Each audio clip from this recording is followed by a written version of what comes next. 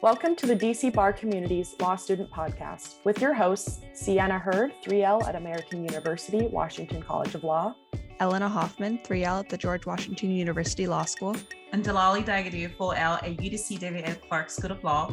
You're listening to Let's Brief It. Welcome back to Let's Brief It. Have you wondered what it's like to be a judge, or wonder what's the process of becoming a judge? Fortunately, today we have the pleasure of speaking with a uniquely interesting judge, Judge Robert Rigsby, about his road to the bench. Judge Robert Rigsby has served as an associate judge of the District of Columbia Superior Court since 2002. Prior to his appointment to the DC Superior Court, Judge Rigsby served active duty from 1987 to 1992 in the United States Army Judge Advocate General Corps, or JAG Corps, as a prosecutor, defense attorney, administrative law attorney, international law attorney, law of war attorney, legal advisor to the Multinational Force and Observers, and special assistant United States attorney for Tennessee and Kentucky. In 2009, Judge Rigsby made history by becoming the first sitting judge from the District of Columbia and the first military judge in the Army to deploy on a full-time basis to an active theater of war, and was selected by the Judge Advocate General of the United States Army to serve as the sole military judge in Kuwait, Afghanistan, and Iraq. For his service, Judge Rigsby was awarded the Bronze Star Medal. In May 2014, Judge Rigsby retired from the U.S. Army after 33 years of service. Thank you very much for your service, Judge. Finally, Judge Rigsby has also served as an adjunct professor at the University of Maryland, University College, Bowie State University, and the University of the District of Columbia, David A. Clark School of Law. Judge Rigsby, thank you so much for being here today. We're very excited to have you as a guest. Well, I'm honored to be here, but you forgot my two best jobs, I think, and not in this order. I served as the Attorney General right before I became a judge in 1999 under Mayor Anthony Williams, and the proud husband of Judge Anna Blackburn Rigsby, and the proud father of Julian Christopher Rigsby. You can't ever forget that. And where I'm from a little town called Vallejo, California, right outside of San Francisco, where America's team resides, called the San Francisco 49ers, okay? But we all need to understand that's America's team, okay? So we can interview now, and life goes on. I'm sorry. I just had to throw that in. No, Judge, that was perfect. You know, we had to give you something to introduce yourself. I can keep going if you like. We can take the next half an hour. But go ahead. Judge Rigsby, thank you for being here. It's an honor and privilege to be here. Thank you. Getting right into our first question, okay, which I have the honor to ask. When did you know you wanted to be a judge? Well, that's an interesting question. Never. First of all, Judge Blackburn Rigsby she was a magistrate judge, a trial court judge, and now, she's the chief judge. She made it appear when she was a trial court judge, she made it look so easy. Anybody could do this, right? When I was the Attorney General, I had never thought about being a judge, right? But let me go back to answer your question in chronological order. My brother and I were bad. I mean, we were bad kids growing up on the mean streets of Vallejo, California, population 37,000 people, right? So the several times that I was corrupted by my brother by shoplifting in like every 7-Eleven in Vallejo and getting caught after we shoplifted, we'd wind up going to court and seeing judges, right? And nobody in the courtroom looked like me, but the lawyers didn't even look like me. And I thought, wow, this is interesting. Do you have to be an old white man to be a judge or a lawyer? Okay, I just always thought that, right? And so finally, the judge, one of the judges who's now, he's passed on, but he was a great friend. And one of the older lawyers said, "You talk so much and make no sense that you should be a lawyer and a judge one day." Then I thought, okay, you talk so much and make no sense that you should be a lawyer and a judge. You presuppose that judges don't make sense. Now I know that they were absolutely right. But a kid with parents from, my dad was from Huntsville, Texas. He had a third grade education. My mother's from Okmulgee, Oklahoma, and she had a high school education. They met in Northern California during World War II. My dad went over to Europe and fought in the war, and they settled down in California. My brother wrote a book about our dad called Lessons Learned from a Third Grade Dropout. I hope I get royalties, Ricky, from this, by the way. But coming from a background like that, you never ever think that you can become a lawyer or a judge because, I grew up in a great neighborhood, a great town, but most of the African Americans and people of color, they were blue collar workers. So my father sent me to a boys club called the Continental Omega Boys Club in Vallejo, California, started by now my fraternity brothers from the Omega Psi Phi Fraternity Incorporated. My father turned me over to the head of the club, by a gentleman who's gone by the name of Fillmore Graham, and said, I don't know anything about that college and stuff, but I want you to help my boy get into college. And so that was the first time I saw a big, strong African-American gentleman who told us what we could do, not what we couldn't do, and said, we're going to get you into college and law school and all this other stuff. And up until that point, I never thought about college. It's like, okay, well, you graduate from high school and go on. But that little town of Vallejo, California invested so much in my brother and I that we had to go to college, right? There was never a choice. I didn't know what college was. Now juxtapose that with my wife growing up in Jamaica, Queens, New York, where her mother's a judge, her father's a politician. They were the Cosby family when the Cosby family was popular. We grew up on the other side of the Cosby family. So when you ask that question, there was never a clear path. Mr. Graham, my mother and father, and everybody else in my hometown always would tell me to do what you can and let God do the rest. You don't come up with a plan, because every time you come up with a plan, God laughs at you, right?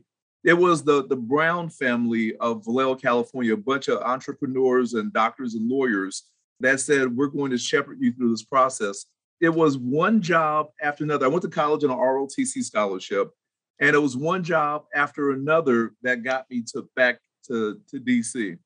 And like I said, I didn't ever intend upon becoming a judge, but it was just, leaving active duty, meeting my wife in Washington, staying in Washington, going to the Attorney General's office, becoming a federal prosecutor. I was an assistant U.S. attorney in Virginia.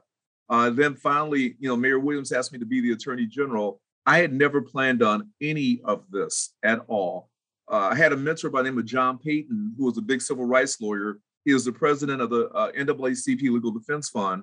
He was responsible for, he and Sharon Pratt Kelly, and again, Mayor Williams, they were responsible for telling me what we could do, what we could accomplish, and all that stuff. So when the time came to apply to be a judge, I was profoundly grateful, but I think I was 41.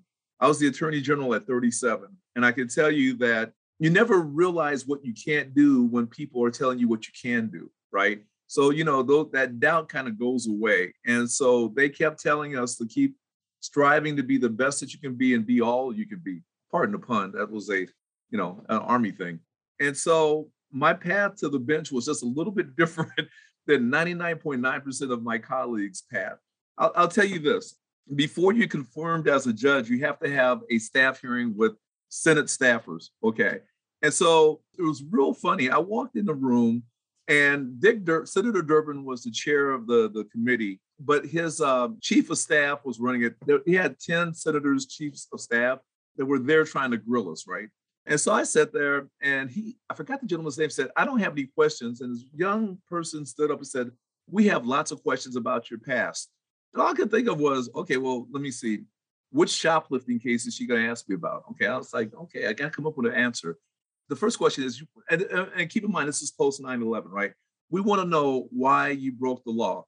And, Senator Durbin's chief of staff said, no, we don't want to know. You want to know. And I looked at her and said, which time are you talking about? I'm just kind of curious. Because in the back of my mind, there's no way I'm going to get nominated to be a judge. I'm not going to get confirmed. So, let's just go for it. This was the question. This was post 9/11. Country was at war. And I was in the reserves. And so she said, you did 21 days of military duty, active duty. You did 21 days of military active duty. I said, you're probably right. The law says you're only supposed to do 15 days. And I just kind of looked at her and went, I'm sorry, say that one more time. Here I am geared up to talk about, okay, all these, let me go back and research, in my mind, what I did and when I did. And it said, you're telling me I broke the law. I said, you're right. You got me on that one. Okay. And I said, what am I supposed to say? Okay. Well, we have one more question one major question about the number of lawsuits filed against me. I said, the number of lawsuits filed against me? She wasn't a lawyer. And so she said, my records indicate, it's one of those gotcha moments. You've been sued 17,153 times. in the last 2 years. Can you explain this? Can I explain it? I'm like, I've been sued 17,000. And it didn't dawn on me until she said it, went, oh, wait a minute. Oh, I know what you're talking about. I said, you're absolutely wrong.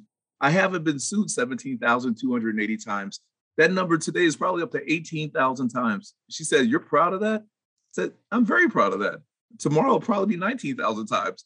And she said, well, how do you reconcile this? I said, it's easy. When people file lawsuits against the city of Washington, they sue the mayor and the attorney general. Guess what? My name is on every one of those lawsuits. So you're absolutely right. I've been sued as of yesterday 17,000 times. And it's like the old McDonald's sign. We serve 1 billion people. Tomorrow that number goes up. Okay.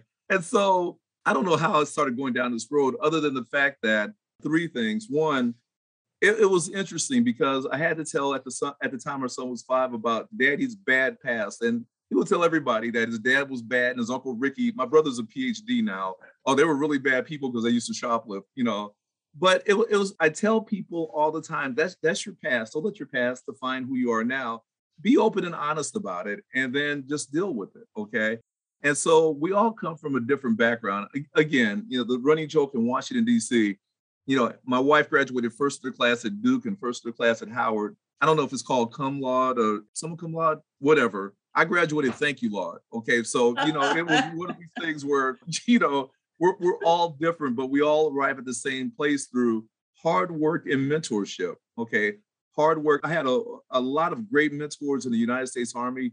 Once I got to Washington, D.C., I had a lot of great mentors that helped get me to the next step, even when I didn't know what that next step was. Wow, Did that answer any of the questions or all of the questions? That answered quite a good set of questions. But Sienna, I have another great question for you. So with a whopping 33 years of service in the military, Yes. What role did your Army experience play in your road to the judge's bench, and what lessons did you learn? You know, when I got commissioned as a United States Army second lieutenant, which was the proudest day for my parents, because my father never saw a Black Army officer before. He grew up in the military. And at 20 years old, you are vested with the responsibility to lead troops, to lead young men and women into combat, right? And that was our job, to be a leader, 24/7 to be a leader. At 20 years old, you know, it's like I look at some 20-year-olds now and they can't really lead themselves from the courtroom to outside of the courthouse. And now I have 40 people to tell me, or for me to tell exactly what to do. 3 stories. One is I served as a platoon leader, a company commander, brigade commander, and all this other stuff. I think command is important in terms of the only mistakes that I tell my law clerks all the time, the only mistakes that you can make, you can either get somebody killed or kill somebody. You can't get that back. You can't get those back at all. I think the traits that you learn or you're taught in the military are transferable skills, right? To treat everybody with dignity and respect, be completely focused at what you do, and try to be kind to people, because you have to meet people where they are. And you have no idea, you know, what people are going through. You know, I've had soldiers that graduated from Harvard that enlisted into the Army that I was responsible for. They were privates. I've had people from the inner cities of Chicago that used to run with gangs. So you have to be able to understand people. That is not different from being the attorney general or a judge. You see people, you know, from every walk in life, and you have to be able to deal with everybody from different walks of life, I should say. It is so important that we learn how to lead, to manage your calendar, manage your docket, to manage people, and to be compassionate, because again, you never know what a person is going through. I was so proud to be a military officer when I deployed to Kuwait, Iraq, and Afghanistan, because we saw America's best there, America's best kids that were stationed in the war. One thing I will remember, I will never forget this. I was in Baghdad, and I saw 100 kids, soldiers outside playing football, men, women, Black, white, Hispanic, Asian, whatever. And they were throwing the football around. And when I got out of the car, I was a colonel at the time. They called everybody to attention. And I wanted to see what they were doing, because they were about to go prosecute the war. And I said, hi, guys. I looked at this young lady and said, where are you from, soldier? And she said, sir, I'm from Chicago. I said, okay, home of the Chicago Bears. And she said, yes, sir, proudly. I said, so you like high school football? Good. I went on to somebody else. where are you from, soldier? He said, sir, I'm from Dallas. I said, okay, you like prison work release teams, right? And the young lady looked at me and said, sir, where are you from? I said, well, I'm from Vallejo, California, like 9 miles from Napa. She said, oh, do you like cheese with your wine, sir, when you're watching football? I was like, these could have been high school kids or college kids. Well, a horn sounded, right? They had their jackets off. They just had their shirts on, their t-shirts on. Horn sounded. They put on their flag jackets, their helmets. They loaded up onto vehicles to go outside the gate to prosecute the war. These are kids. These are kids. They could have been in law school. They could have been in med school. They could be interns. These kids, America's best was going out to prosecute a war. That young lady looked at me when she got into her Humvee and said, sir, we're going to finish this discussion, this conversation when we get back from the war. The war was no more than about a mile away from us. You asked me, how did the 33 years in the military prepare me for this? It puts life into perspective. It puts everybody's life in perspective. It put my life in perspective. Because those kids, they were America's best, and they are America's best. And I'm very, very proud. Judge, that was very, very touching. So thank you for. It's not in my bio. I don't know if you know this. I came back, I was paralyzed for a number of months. I had to relearn how to walk. Yeah. And I can tell you, there was an NBC reporter that asked, it was another gotcha moment, right? If you had it to do over again, would you go on over? I said, absolutely. In fact, if I get up again, I'm able to walk, I'd gladly go back and serve our country, the country that invested so much in my brother and I. I would gladly go back. And it's one of these things where that I have no regrets whatsoever. There's so many wonderful young men and women out there who volunteered to be there. And I just wanted to be a part of that. So you took me there, and what I just felt was, it was 10 years ago, and it seems like it was yesterday, right? Some of those kids never came home, but to a person, when I was rehabbing at Walter Reed, I tried to get on the treadmill, shortly after my injury, and I flew off the treadmill. I'm big, bad, guy, football player, airborne. So I'm like getting on the treadmill, I put it on 7, and I flew like 100 yards back, right? So I was laying on the ground, my eyes started welling up, right? It's like, what happened to me, right? These 2 sergeants walked by me and said, sir, you need to get up, get your ass back on that treadmill right now. And I got up and looked back. I said, can't you see that before I could get paralyzed out, I realized that they had no legs, right? They were getting on the treadmill, trying to get back to their respective units, right? For the love of your country, for the love of your brothers and sisters. That's what being in the military does. That's what being a public servant is. There's no difference between the oath I took as a United States Army officer in 1981 and the oath I took as the Attorney General and the oath I took as a judge on July 26th of 2002. There's got to be something in you that you're willing to sacrifice for our country, for our community, for our country. That's a beautiful answer, Judge. It's a real answer. It's a passionate touching. How do we ask the next question after such a wonderful answer? So thank you. And again, thank you for your service. And thank you. Just the way you answered it. You don't serve, your entire family serves, right? Anna, Judge Blackburn Rigsby, Julian served. And I think without a very supportive family, then there's no way I'd be here today. There's absolutely no way I'd be here today. With everything you just stated, and I think it's a really great segue for us to, in a form, conclude and get to, what advice do you have for current law students with everything you've seen, young service member going out to war, and here there are young lawyers coming out, perhaps following your footsteps. What advice do you have for students interested in pursuing the pathway to the bench or just pursuing law and public service as you just described? My advice would be to do it. Okay. My advice would be, every job I've ever had has been in the public service. I've never done private practice. I've never, ever done private practice. Anna started off at Hogan, what used to be Hogan and Hartson. But my mother and father always told us that the greatest love you have is for your country, to do everything you can to make your country a better place, your city a better place. And so, again, it went from the Army to being an assistant U.S. attorney to being a deputy attorney general to being an attorney general to now. You don't get rich doing this, but if you're seeking monetary reward, you're doing this for the wrong reasons, right?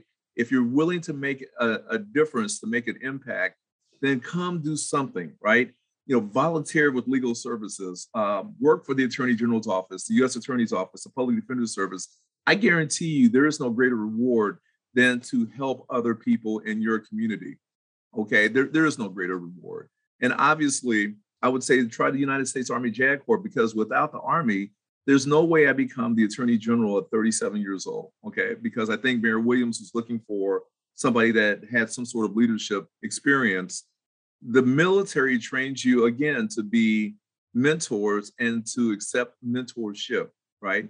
They train you to make an impact, not just an impression, right? An impression will come or go, but that impact is somewhat lasting.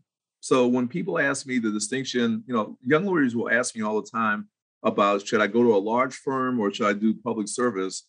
My response has always been, do public service. You got to make a difference. You got to take what you've learned in your college and law school and apply it in a real sense. I think it is our moral obligation to make wherever we live a better place.